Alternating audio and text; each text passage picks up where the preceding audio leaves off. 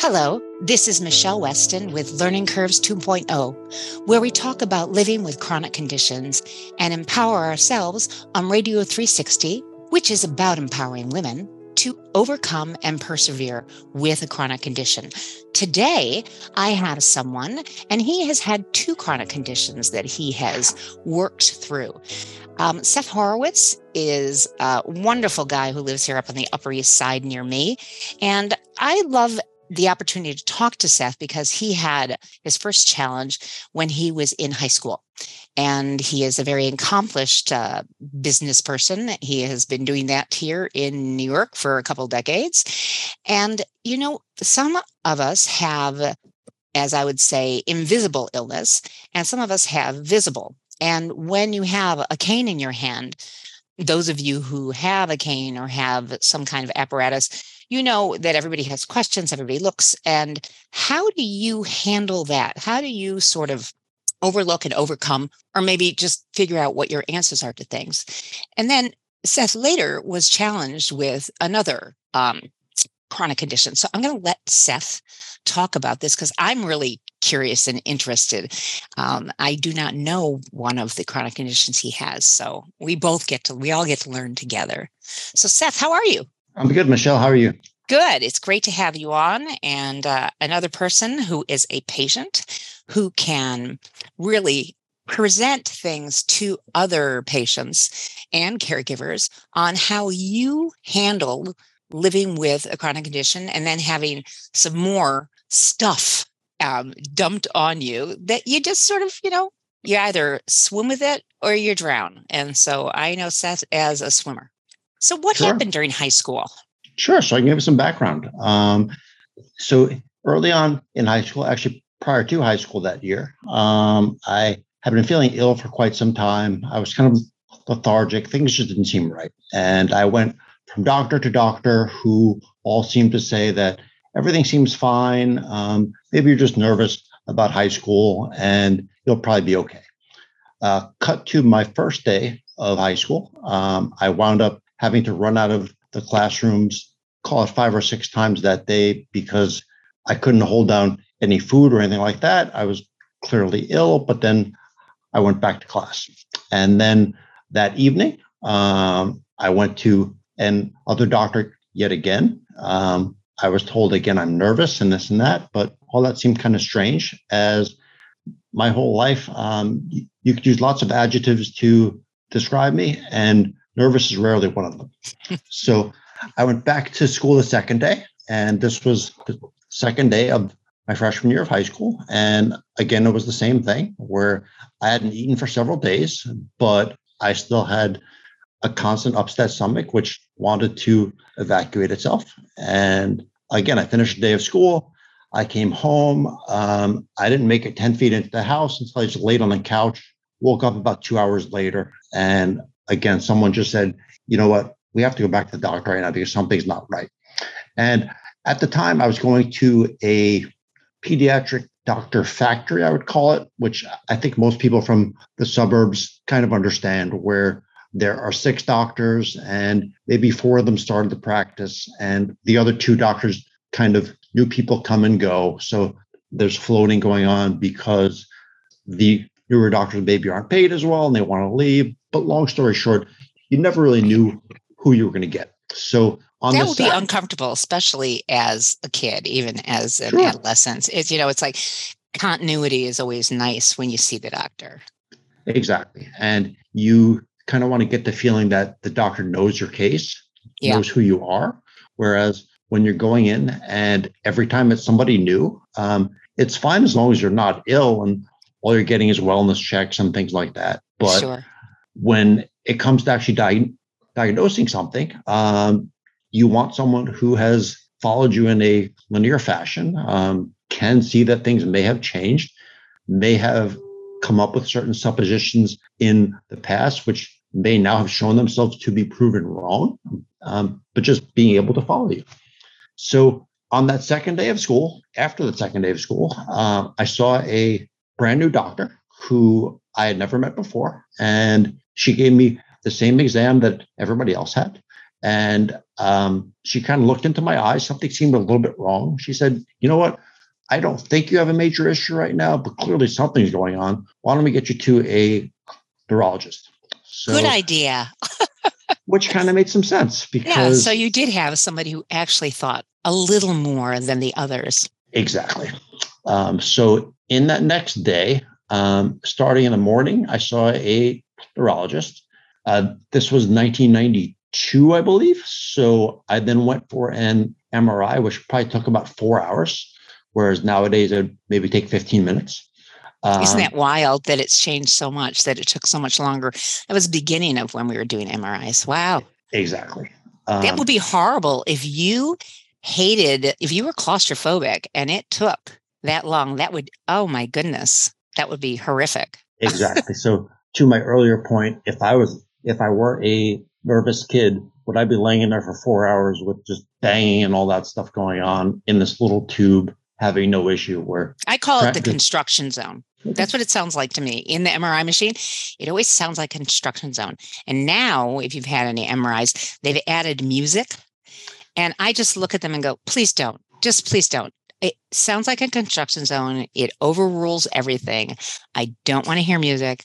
I want you to just tell me, and I have a deal. I'm not claustrophobic at all, but I want you to tell me the time of the series. So I'll say, sure, please just tell me it's 3 minutes. Tell me it's 2 minutes. Tell me it's 1 minute. Tell me it's 5 minutes. Because then I have an idea of time in the tube. And that's all I want. I mean, some people, I have to have it twice a year. So, the tube is enough. And then you have to be in there for hours and not move and crazy. So what did they find with the MRI? Sure. So I got out of the MRI. Again, this is after 4 hours or so, or a handful of hours. And I saw my neurologist standing there. And given that back in the 90s, MRIs were definitely more dispersed than they are now, where it's not like everything is owned by a handful of radiological companies. You had lots of these smaller places where they had the MRI machine. That was all they had. They were not affiliated with a hospital. You would just go and get the MRI there. You get your packet of scans, and then you go to a doctor. Right. So I was 14 years old. And even in my head then, coming out of this tube, seeing my doctor who was not there when I went in, who was there when I came out, it was fairly clear that we had a situation in it. Long story short, I had a golf ball sized brain tumor on my brainstem, and they wanted me to go for emergency surgery within days. So but first they ignored you for in the span of days or weeks. Yeah. About 2 days, I went from he's a nervous kid to, wow, we have to get this kid brain surgery or he's going to die. Wow. So that was 1992. When they took this tumor out, and it took me probably, let's call it 5 months to get a pretty much full recovery, although I now had a small window in the back of my skull, which they had to cut out. I was back to normal. I was playing ice hockey on a high school hockey team. So I was past that point. But at that point, clearly the question is, where did this tumor come from? Why did this kid have a tumor? What's the deal? And at the time, because there's actually now a blood test available for it, but at the time there was not. Wow. I was diagnosed with something called von Hippel-Lindau. And it's a... And you had said VHL. People call it shorthand VHL. Okay. Because nobody really knows how to spell von Hippel-Lindau most of the time. And that includes myself sometimes. If I have to type it for someone, I will wind up going to the VHL.org website just to get the spelling so I can send it on. That's funny. So I learned that I had von Hippel-Lindau, which is a genetic disease. And basically it happens when one gene kind of flips, where my specific case is called a substitution, where it's supposed to be a certain gene pair and it's actually something else. And as a result of that abnormality, I'm prone to multi-organ issues, where it's largely central nervous system. In my case, where I get brain tumors, I get spinal tumors, but there are other people also affected with kidneys, with their eyes. It really affects a lot from your body, because the VHL gene is actually something very interesting, because we have learned recently that the way this gene functions and the processes which it kicks off are largely responsible for cleaning waste out of cells, basically. Interesting. And because of certain developments made studying VHL within the last 10 years, it has actually turned into certain ways where people are looking at new ways of fighting cancer. And other cancers not related to people with VHL, but people with certain kidney cancers. There's actually a drug on the market right now, which only exists because of studying this particular thing. But to your earlier point, it was at this moment that I had one of these invisible long-term issues where I learned that I would have to go for certain scans. At the time, it was yearly. As things progressed, sometimes they became semi-annually or quarterly. And then as things got better and or there was some kind of surgical intervention, we would go back to yearly for things like that. Cool. But that was my invisible long-term situation, which I kind of had to deal with. And I guess I've always been of the mind where if it's not something I can control, it's kind of something I just have to roll with. And how did your friends roll with it? How was it being, in high school with that? Because you were on the hockey team too. Sure. So actually, funny story there. The reason I was able to play hockey still is because I was a hockey goalie. And if you look at hockey helmets relative to goalie masks, a goalie mask happened to have a plate in the back, which covered up the hole in my skull. Oh, no. How interesting. So it was actually safer for them to be shooting pucks at me than for me to be a regular skater, because that piece was at least protecting that part of my head. So, that being said, going back to school for the first several months was certainly interesting. I had a giant scar down the back of my head, and it was, I think my school had 1,600 people. So it was not a very small school, but not a huge school either. So everybody kind of heard about the kid who was here for the first 2 days and then kind of vanished for a while. And then we saw him show up at homecoming in a wheelchair, and now he's back. He seems to be walking okay, if not a little bit slowly. He seems to be complaining about headaches and asking to go to the nurse quite a bit, which I can tell you right now was because I didn't feel like being in class and I wanted to lay down in the nurse's office where I felt fine. I was just bored. And that was kind of my life for a number of years, where I just had these regular tests, and it was something which I dealt with. I certainly didn't let it define me in any kind of way. It was just, I am who I am. This is something which I have to deal with, and it's something which I do. So, how was your parents with that? I think they're also fairly okay with it, where they clearly weren't happy with the situation. Sure. I should also add that the disease itself, 80% of people who have it wind up getting it from their parents. So, because you said it was genetic. Sure. Okay. So a couple of years later, when a blood test came out where you could check the actual DNA, my whole family was tested, and luckily everybody was fine. Yay. But it was definitely something where, obviously the surgery was not something which they took well, where having your son go in for brain surgery and watch him learn how to walk again and things like that certainly couldn't have been fun. But they kind of saw that I really wasn't looking for a whole lot of extra attention because of it. So none was really given, which was kind of fine. Again, it's something that's part of my life, but not really my life. And got it. That was how things went on for years and years, where I got my scans and so on and so forth, until I had a second surgery in 2001, which I'm sure we can talk about, which kind of changed things up a little bit. And how did it change things up? So you had a second surgery on, what did they have to do for this first surgery, and then I know second surgery? Sure. So the first surgery was just taking out that one tumor and make sure everything was okay. And because I had this syndrome, I repeatedly got my tests, made sure everything was good. And then after I graduated college, actually, pretty much right after, and I had accepted a job for one of the larger Wall Street firms out there. And I got my signing bonus in hand. I was super excited about that.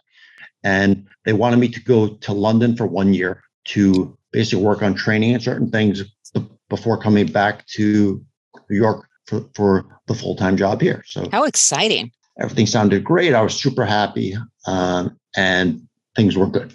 And I then went for my yearly follow-up, and it turned out that a small tumor, which they had been following on my spine for a number of years, appeared to have grown a little bit. Not a lot, but a little bit. Enough to mark it, enough to say, okay, we're noting this.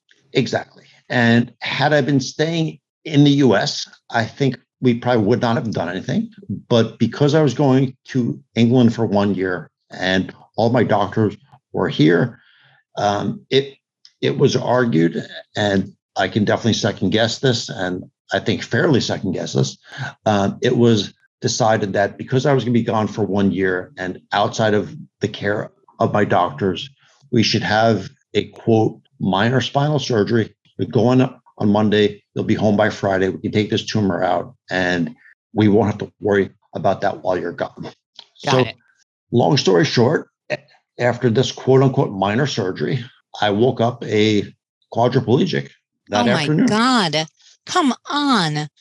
So it was certainly an interesting thing where I remember this like it was yesterday, and it is now going back 20 plus years, asking my neurologist, not neurosurgeon, on the way out, okay, since working on the spine here, what are the odds of paralysis and or this or that? Okay. And the response was somebody would really have to screw something up. Thank you. So to this day, I don't know if that's an accurate statement or not, but the fact of the matter is I woke up the way I woke up. And I have my suspicions about what exactly happened, just based on the behavior of certain surgeons, the way certain op reports appear to have been written as if somebody was copying them from an actual textbook to make sure that's odd. Okay. Make sure that it was exactly the way it should be. Whereas when they were writing their notes. Correct. Where no surgery goes perfectly, where someone's heart rate always goes up or goes down. They change the anesthesia slightly. That's just the way medicine works.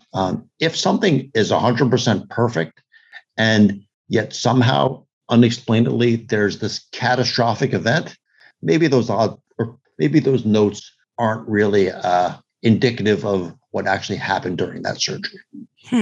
So here I was. After the surgery, I went to inpatient rehab after being in the hospital for almost a month. I spent another 2 months basically in inpatient rehab, which is crazy. And you're in New York City. Were you here on the island, or you here in the city for surgery? Sure. So the actual surgery was on Long Island. Okay.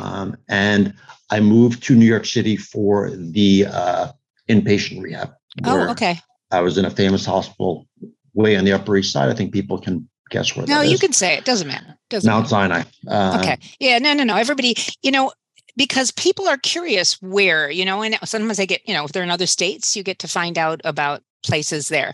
It's not like I'm blaming Mount Sinai. It's I love Mount Sinai. Sure. Yeah, and understand there's a lot of good doctors out there, and nobody wants to have something have a poor outcome like that. I mean, I'm sure that the neurosurgeon was not thinking that this was going to be this. Exactly. So if you want, but owning it is important. But owning it is important, and I hope that he or she owned it. And at least, I mean, you don't apologize for something. You say, this outcome was what we intended. So now we have to go this way. Sure. So unfortunately, I could say that is not what happened in my case. That's such a shame. Putting together all of those pieces, like I said, it seems that my surgery was performed by a resident as opposed to the actual neurosurgeon who now we have a problem. Who I spoke to.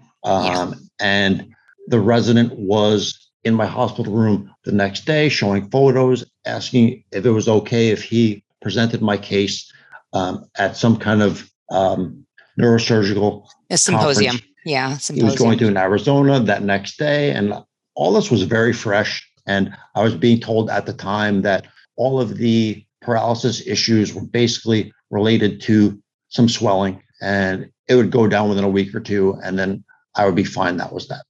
A month. You were a month in the hospital, which it didn't go down. Correct. And he, as well as the senior surgeon, both managed to completely disappear within the span of a week, where they wanted no contact with me whatsoever. And to your point, and they're just worried about malpractice. That's what they're worried about. Where I wasn't looking for an apology. I was just looking for, okay, this is where you stand. This is where we need to go forward. So after that, I moved to Mount Sinai for the rehab. And I have stories from that place, which I'll carry with me forever. Just oddity, which would make for a fantastic movie, and people wouldn't believe it. But sometimes truth is stranger than fiction. But you had to become your own advocate. I mean, big time, especially, 2 months in inpatient rehabilitation at Mount Sinai.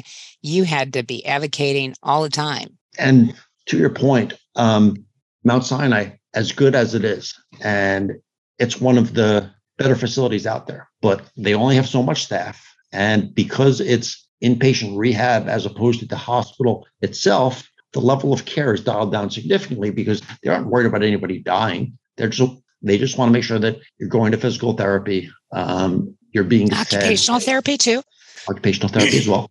And to that end, I needed help in the shower. I needed help going to the bathroom because at that point I was still I would say tetraplegic, but close to quadriplegic, where my left hand was working a little bit, but not very much. Mm-hmm. So my parents had to get a lot more involved at that point, where I was now 22 years old, I guess. And having my mom shower me was definitely not something which... And you didn't go to London. I did not get to go to London. You did not get to go to London. That's such a drag. And the capitalist in me is going to say one of the most painful aspects of this whole thing was sending back my signing bonus because I had this money. Sure. And I mean, I was a college kid. I never had any money before. And all of a sudden, somebody sent me a check with a comma in it. And that was just fantastic. So I had to send that back. And yeah, the old plan was largely interrupted and it was time to work on a new plan. A new plan. So you didn't end up there at that firm. So I actually eventually went back in through the back door. Okay. I kind of worked my way up based on an old internship. I took jobs, I guess I'll call them way beneath what the job I had signed up for were, just to kind of get there to that point. Got it. Wow. So that happened after, this was probably almost one full year after the surgery. I was able to go back to work. So I went from a power chair for several months to a wheelchair for almost a year. And then 2 arm crutches for, let's call it 6 months after that. And then finally some canes, down to finally 1 cane.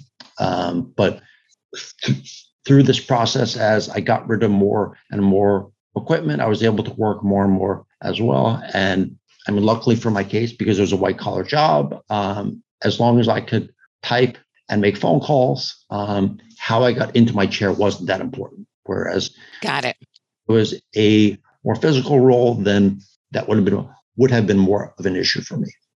And so to your point, I now had 2 issues I was dealing with, 2 chronic conditions where I still had von Hippel-Lindau, and I now also had a spinal cord injury. So because I was kind of able to compartmentalize the VHL aspect of it, I was kind of able to keep on doing that. Whereas when dealing with a spinal cord injury, you can't really say, I'm going to ignore that, because every morning when you're putting on your shoes, you may have a leg brace, which you have to put on.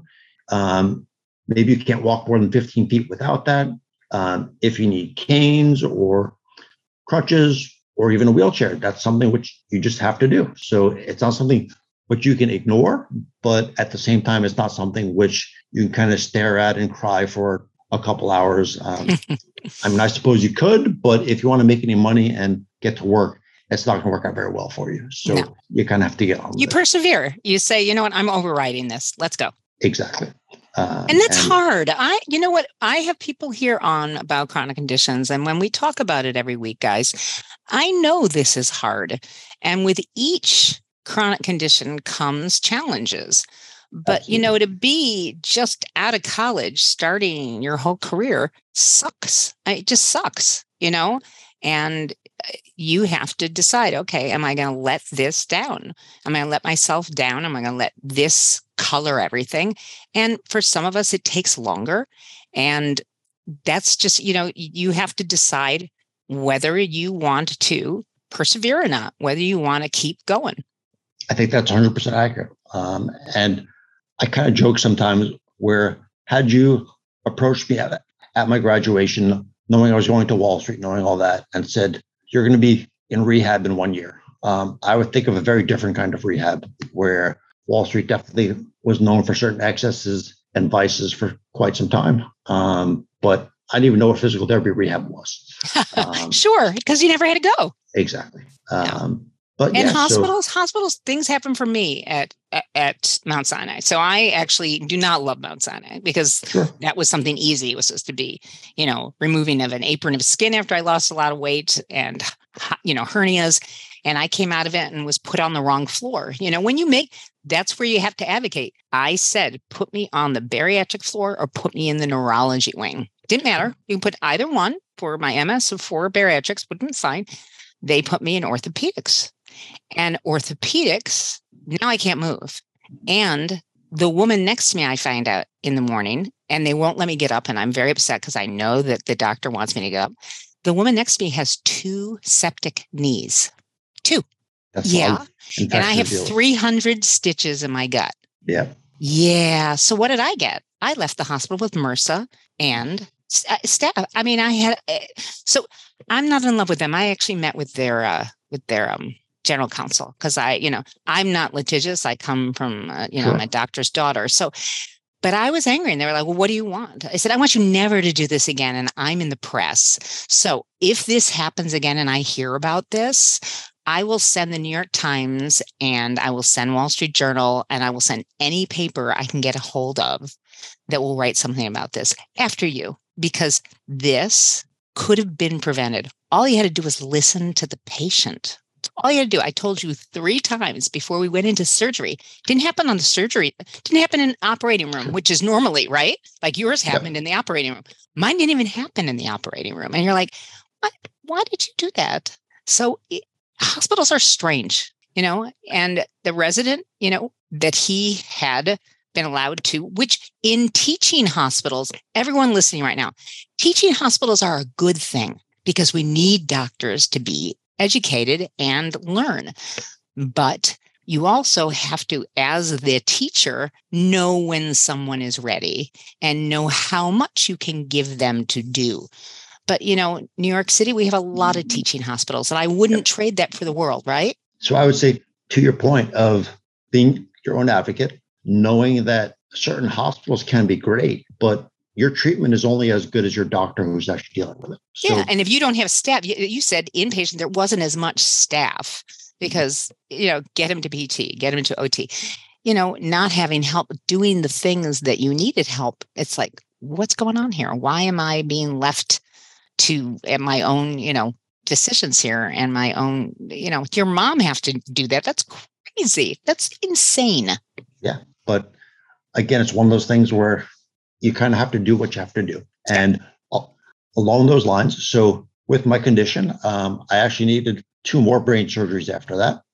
And at the time, I had to shop around for new surgeons because, as you can imagine, my old surgeon was not really high on my list of someone. No, and you don't want to be near him. Yeah. Correct. And I actually went back to that hospital on for a second opinion, and just walking in those doors and smelling those smells and seeing that hospital just sent kind of weird chills down my spine. So at this point, I interviewed a surgeon, and I will say interviewed because it's your choice where you get to choose your surgeon, and they also have the option to say no to certain things. But I went to Columbia Presbyterian and I met with a neurosurgeon there. I asked him, what do you think? What do you want to do? And it wasn't McCann, was it? It was not. Okay. McCann. I had my girlfriend who had encephalitis and she saw Dr. McCann. Gotcha. New York Presbyterian has some unbelievable neurosurgeons. Yes.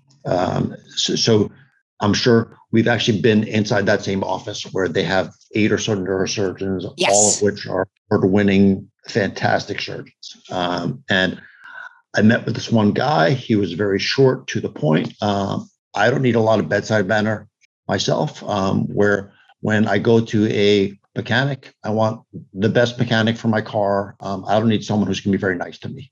And he was a very nice guy, but he was to the point. And during this process, I said, look, I have no proof of this, but it is my belief that a student caused my issues after my last surgery. I want to have a conversation with you that your hands are the only hands that go inside my body when we're doing the surgery. And I understand this is a teaching hospital. Yes. I therefore understand you can say, look, I can't make that promise. And that's fine if that's the case, but we're having the Then I conversation get to make right a now. decision. Then I get to make a decision. Yep. Exactly. So he said to me, he said, look, given your case, I'll be the only person operating on you. So we had that conversation right there. And if you want 50 students in the room watching you, feel Sure. free. That's fine by me. Absolutely. They can all be up in the viewing space and for the theater. Absolutely. Exactly. So I met with the surgeon and he has since operated on me twice. I think if you added up all of our conversations, you're probably under a half hour, where it's, how you feeling? I'm feeling good, doc. Thank you. Do you need anything? No, I'm good. Okay, thanks. And that was kind of that, where when I have to deal with surgeries and things like that, everything is very transactional. And to your point, a patient needs to be their own advocate. And unfortunately, during COVID, especially, I think a lot of people lost the opportunity to do that. Absolutely. Well, that was just, a pandemic is just the weirdest thing because everybody's kept away from each other. So correct. It just becomes such crazy. Crazy. Thank God this didn't happen during that. And I actually was in a position where I was ready to be my own advocate. Knock on wood, thank God. Exactly. We were already talking. I've been dealing with the situation for over 20 years. I could be my own advocate, whereas certain people need a family member to help them out. And during the last several years, it was much harder for family members to sit in on certain meetings, or if someone, to your point, is on the wrong floor. And there's only so much fighting you can do from your bed, as opposed to someone going into an admin office and saying, look, this person's going to get an infection on this floor. I want them moved now. It's very easy for someone to hang up a phone, but a lot harder to have someone escorted from their office who's making noise. Yes. And I'm sure your parents became experts being the caregivers and the advocates and being louder than they ever thought they had to be. So pretty much. And unfortunately, that's where we are, where our medical system does some fantastic things, but sometimes some people need to be shoved along just a little bit. And you always want to make sure that when you're getting care, you're getting the best care possible for you. And frankly, some of the choices I've made, certain people wouldn't make, where they would want a surgeon who's going to talk to them, make them feel good about the surgery, explain every little step, where that's them. And I fully understand that, but that's just not me. And it's nice to know what you need and what your style is, so that you choose someone, of course, with great skill. Absolutely. But also, what is their style? Honestly, what is their style? Because that makes it different. And I would even say that you want to be comfortable and have all of the information available to you. So God forbid something does happen. You made that choice knowing everything, and you were part of that choice. Whereas to this day, I look back on my quote unquote bad surgery, and I was not really part of it, where there was a conversation. A doctor said, well, yeah, this is what you do. Clearly, there was no in-depth conversation of, look, this is what could happen with any kind of spinal surgery. It was, I was literally told that somebody would really have to screw something up. How ironic that was the language that came out of the mouth of babes, really, somebody would have to screw something up. Yeah. And then that happened. Then somebody screwed something up. Then they did. And I'm sure that you, like me, did they do it on purpose? No. Did they do it to you? No, they did it. Yep. And it could happen to others. And that's also a concern because, as a human, you're like, this should never happen. I hate it that it happened to me, and God forbid it should happen to another. Sure. So as you mentioned, I was a Wall Street analyst for a number of years, so I'm a very quantitative person. But if you tell me that the odds of complications from a surgery are X%, that's fine. I understand that. But people also need to know that when something happens to you, it has fully happened to you. You don't get 2% paralyzed, you're 100% paralyzed. And that's something which you have to deal with. Again, this is just more to, I feel like patients need to be super informed. And I think that makes it easier when something does happen to maybe accept that. Where I had a surgery in 2016, I believe it was. And this is actually when I was shopping around for surgeons, and the one surgeon wanted to operate. And then the second opinion surgeon, basically, he didn't want to touch me. It seemed afterward that there was a little more backstory behind that, where he actually knew the original surgeon. He was there in the hospital, not the operating room, but when things kind of hit the fan, and I was almost radioactive, where they didn't really want to touch me. And his recommendation was, I feel like we should get new MRIs once a month or so, and this and that. And I was kind of sitting there where it was, did I want to live my life under the sword of Damocles for the next however long it took, until somebody was finally comfortable, or somebody felt that it was time for surgery? Or was I okay with the risk associated with the surgery going in, understanding more than anybody, because I had a surgery gone wrong, that I could have some major problems here. I was comfortable with my decision that it was time to have surgery and we should get it over with. I understand what the risks were, and more so than most. And in fact, it was kind of funny looking back on it, because I was talking to a doctor about how do we plan for rehab afterward. Do we start setting that up now so I can go to inpatient rehab and this and that? And looking back on it, he was kind of staring at me like I was a little bit crazy. Like, I don't think you're going to need this. And afterwards, it turned out I did not need this, where I had brain surgery on a Wednesday morning and I was in the car going home on Friday. So I had prepared myself for a worst case scenario of, I'm going to have to learn how to walk all over again. I'm going to have to go back to rehab. I'm going to deal with wheelchairs. I'm going to deal with all of that. Whereas luckily that was not the case. But had that actually happened, I was ready to deal with it because I understood what was going on. And I had advocated for myself to the point that I was comfortable going forward with whatever would wind up happening. And luckily, things turned out well. Which is great. And as you said, listen to what Seth is saying. And I'm glad you said that, Seth. This happened at Mount Sinai, and you ended up at Columbia Presbyterian because Sure. you were also like electric. They didn't want to touch you there at Mount Sinai. And maybe, I guess what I'm pointing out is, Seth, and I want your comment on this, is sometimes you have to go out to seek people because something happened and now everybody in the hospital in that division may be more hesitant. And sometimes not. Sometimes people want to actually go, no, we need to fix this. It depends. So I try and jump back 1 second with a minor correction. So Sure. The surgery which went wrong was at North Shore, which is now part of Northwell Health. Right. Correct. So and anyone listening that's also in the city, North Shore, Lenox Hill is now part of Northwell. And we've had a lot of mergers. So we can talk about that too. There's a lot of mergers that have happened, not just in New York City, but in a lot of places. So Northwell is a huge umbrella. They're trying to turn things around dramatically over in Lenox Hill. They're doing a lot in the neurosurgery department. Big, like, they've actually done TV stuff for Netflix about it, because having Northwell take over and getting like top, A-list people in there to lead as the chairman is a big deal.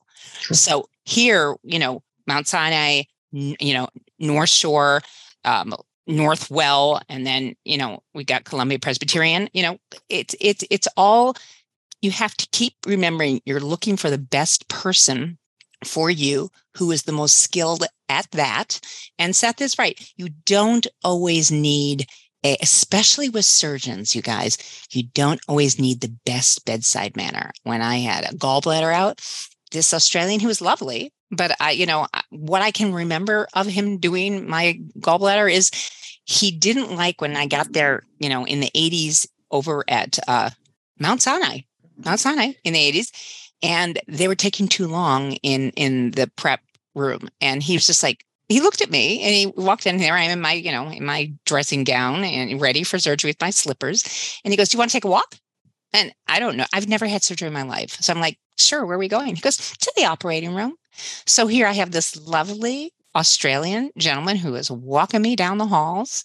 And I got to experience something that also was important to me. So going forward in surgery, I actually made sure this happened.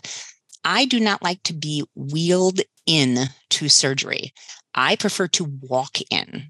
I think that what's important about this is you're looking for understanding more, and you have become an expert in some things you never thought you'd have to become an expert in, which is a good thing that you were curious and you kept asking. I get more concerned about people who don't advocate, who don't ask questions.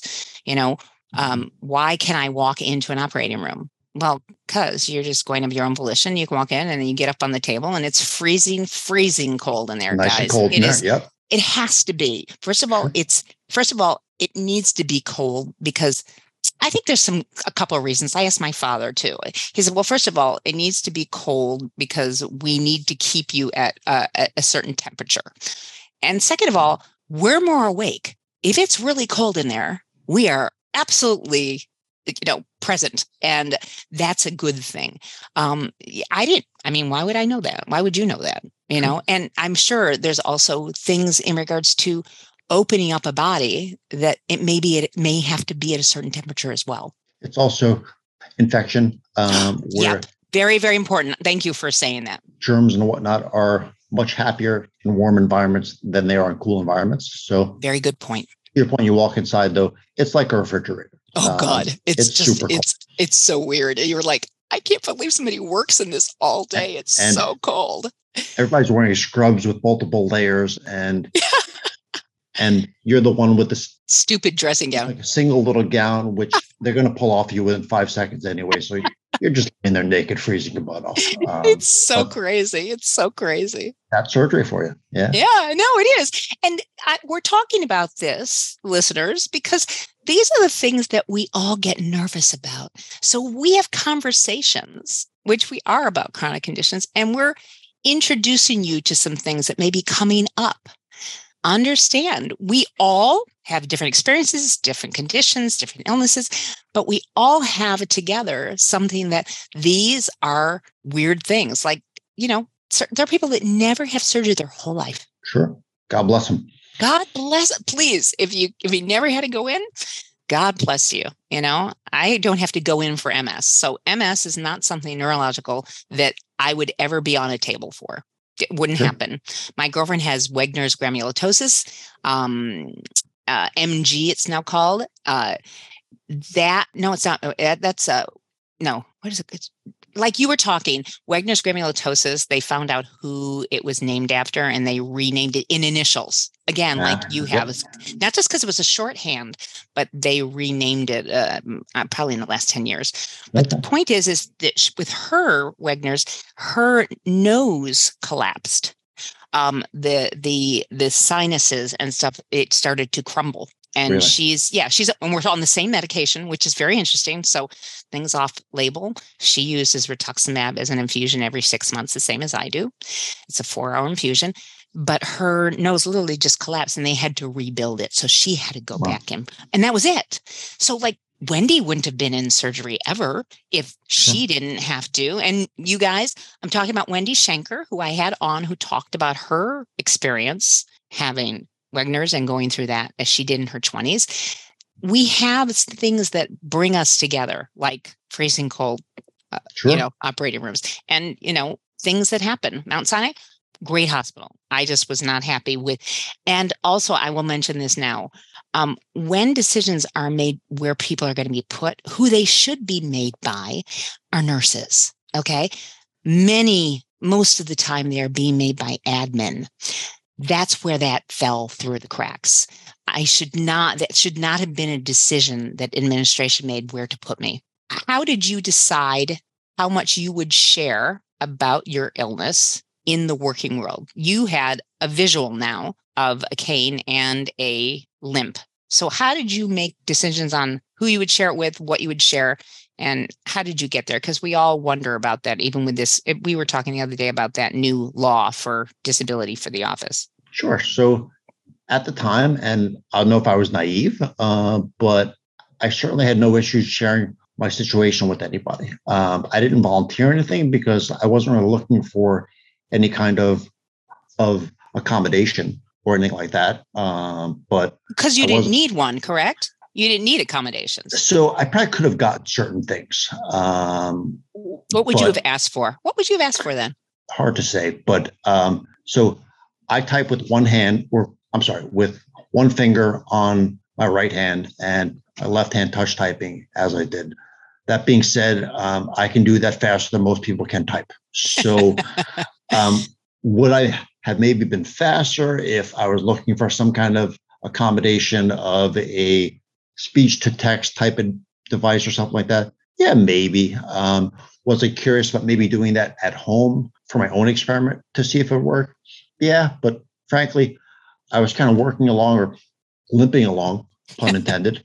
Pun intended. And everything seemed to work fine. So I didn't really need anything. I was actually approached by the fire safety warden at one point on the floor who said, look, if there is some kind of fire, I'm going to need you to go to blah, blah, blah elevator bank because you're probably not going to make it down those stairs. Perfect. And it could be an issue. And I said, okay, that's fine. I have no problem. I don't mind walking downstairs. At the time, I think I was physically capable of it as well. But I don't want to slow anybody down who's trying to get out of a building. So to me, it all made sense. Where they had a plan in place. And it just so happens there was an older woman sitting at the desk next to me who was also kind of roped into if something happens, make sure you come to this location. Otherwise, someone's going to come and get you because we are assuming that you're not going down the stairs. But to your larger question, again, I wasn't really sharing with anybody that over the weekend I have to go get MRIs for this and that because I may need a brain surgery 5 years from now. That just wasn't something. It's also a TMI. Correct. Much too much information, especially for strangers and work buddies. I mean, correct. And so because of all this, I had been working in a job for, I'm going to call it 6 months. And this guy from the group next to mine, super nice guy.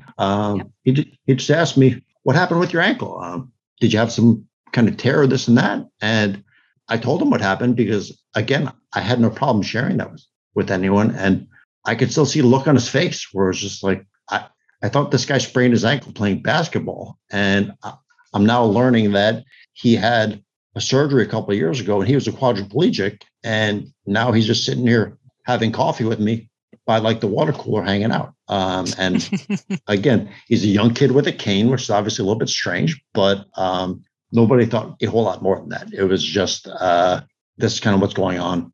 And that's that. And luckily for a number of years, I did not need a second surgery third surgery. So from 2001 till 2016, I was basically fine. I actually did have a minor surgery along the way where because of my ankle, they were looking to perform a small procedure for the dropped foot to see if maybe that would help things out. And kind of a funny story there.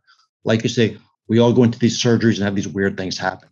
But I go into this operating room and I'm sitting there and laying there. And to your point, it was very cold. And this young guy looks over and he goes, hi, Mr. Horwitz. We've been working on blah, blah, blah, and this and that. And I'm kind of staring out a little bit.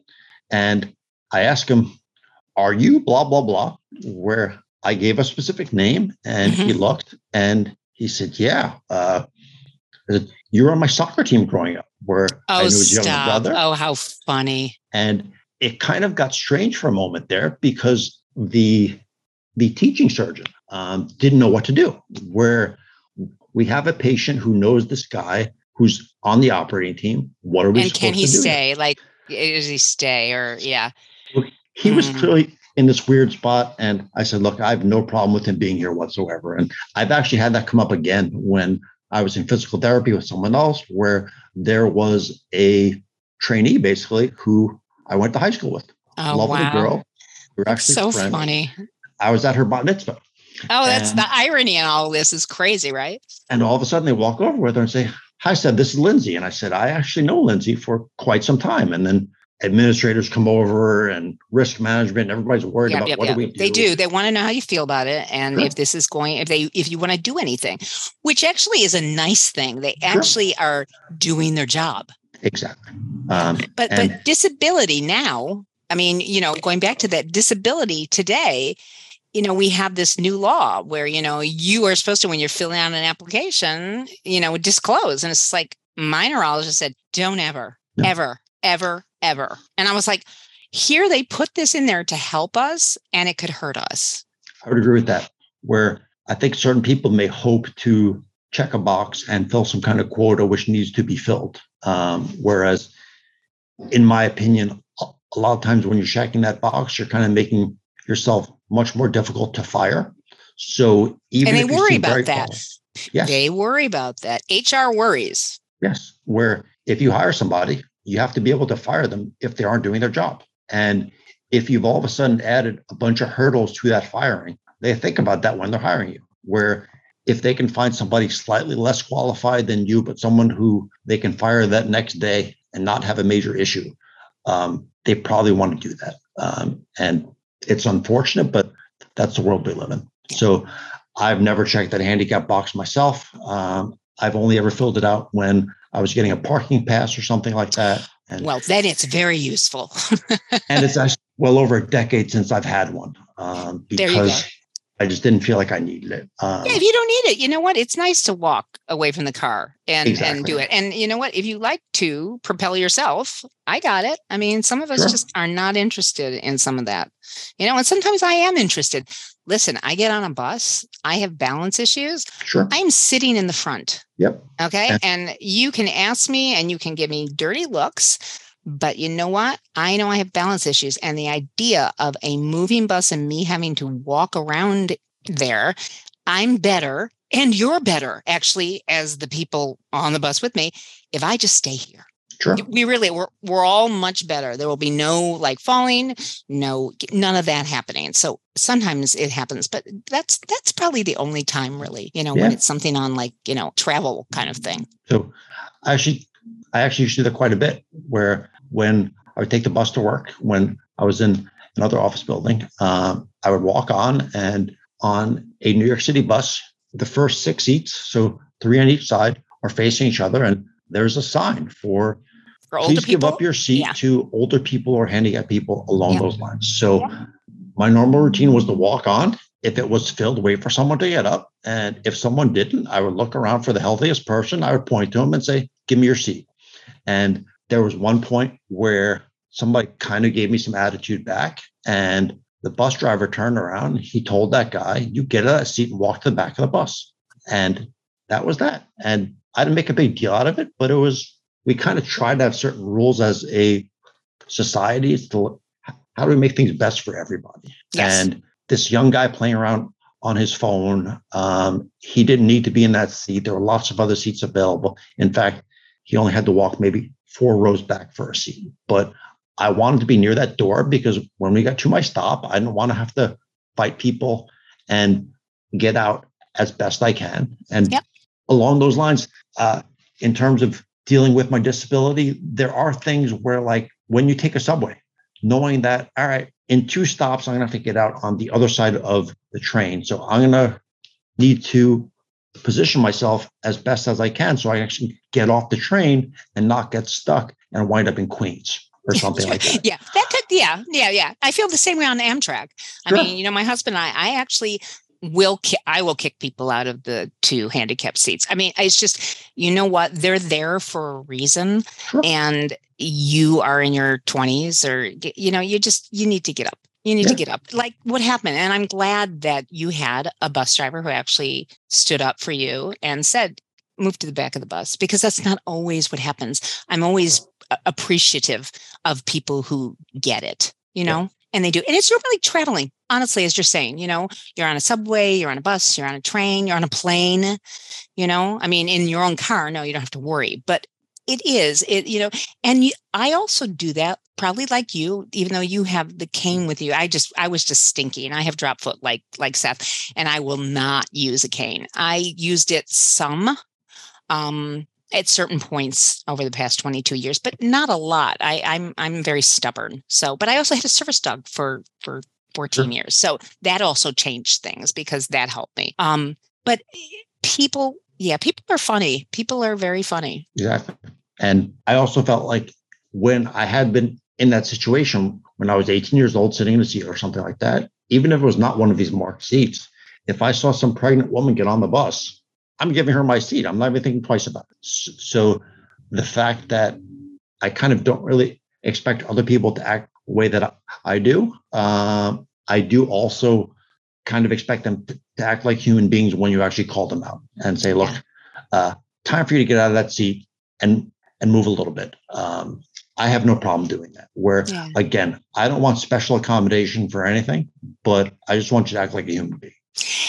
And when you now special accommodations where they really work very well is in college. For my graduate school, I used my accommodations because I got longer time to be able to take an exam.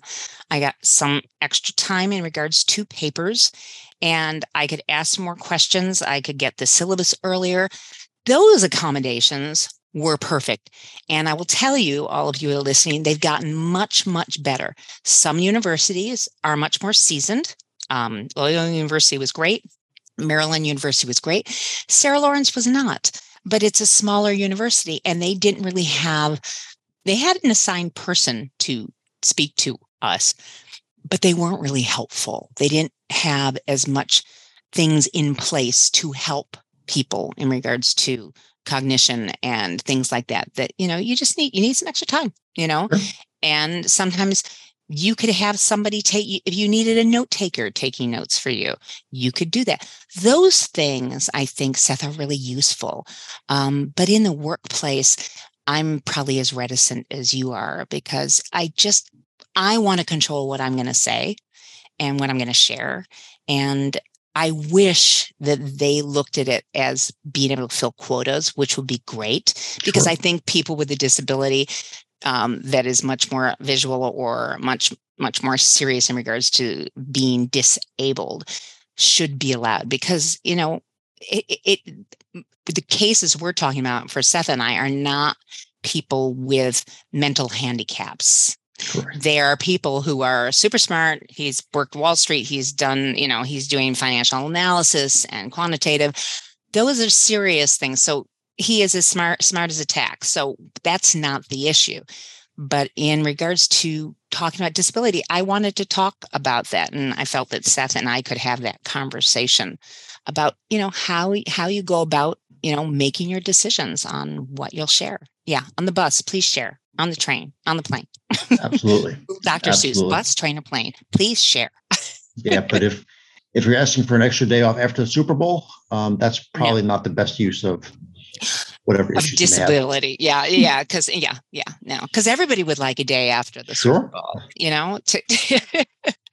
Well, I want to thank you so much, Seth, for delving into places and talking about things that happen. Brain tumors are scary. I have a friend who also you guys heard from, Lisa Berry Blackstock. She had a brain tumor when she was at Stanford. Things happen to us, and we should feel together, and closer because of that there are other people who understand what you're going through. And sometimes it's multiple conditions. Sometimes it's one, sometimes it's visual, sometimes it's invisible. But these are all things that we can come together as women, as men, and be empowered by hearing from people like Seth Horwitz and the others that we learn, and also making lifestyle changes and doing things that will help us.